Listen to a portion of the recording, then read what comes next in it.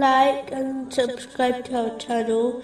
Leave your questions and feedback in the comments section. Enjoy the video. I read a news article a while ago, which I wanted to briefly discuss. It reported on a prominent figure in society who decided to take a step back from the role which came with being a member of his family.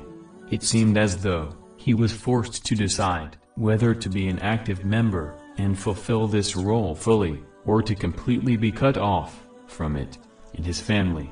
Unfortunately, this type of attitude is extremely common amongst Muslims, especially the Asian community.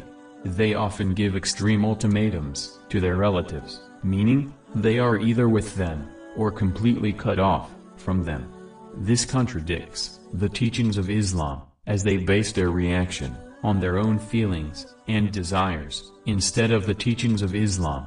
For example, if a son wants to marry someone who is lawful in Islam for him to marry, but as the parents dislike his choice, they give him an ultimatum that he either chooses not to marry her, or if he does, they will cut off ties with him. This contradicts the teachings of Islam.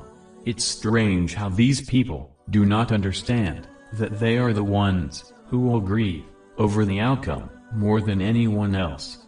And even if they claim to be completely happy with cutting ties with their relative, it is undoubtedly a major sin. In fact, it is such a severe sin that the Holy Prophet Muhammad, peace and blessings be upon him, warned in a narration found in Sahih Bukhari, number 5984, that the one who severs the ties of kinship will not enter paradise. In fact, Allah, the Exalted, severes ties with the one who behaves in such a manner which prevents them from being content with their incorrect decision. This has been indicated in a narration found in Sahih Bukhari, number 5987.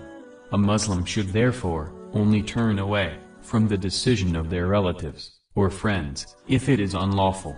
If it is lawful, but they disagree with their choice, they should kindly express their opinion, but if the person decides to go ahead, they should accept their choice and maintain ties with them. They should continue supporting them and never insult them if their choice ends up being a bad one. People are not perfect. This will ensure the relatives or friends continue maintaining ties and respecting each other. This is the duty on all Muslims.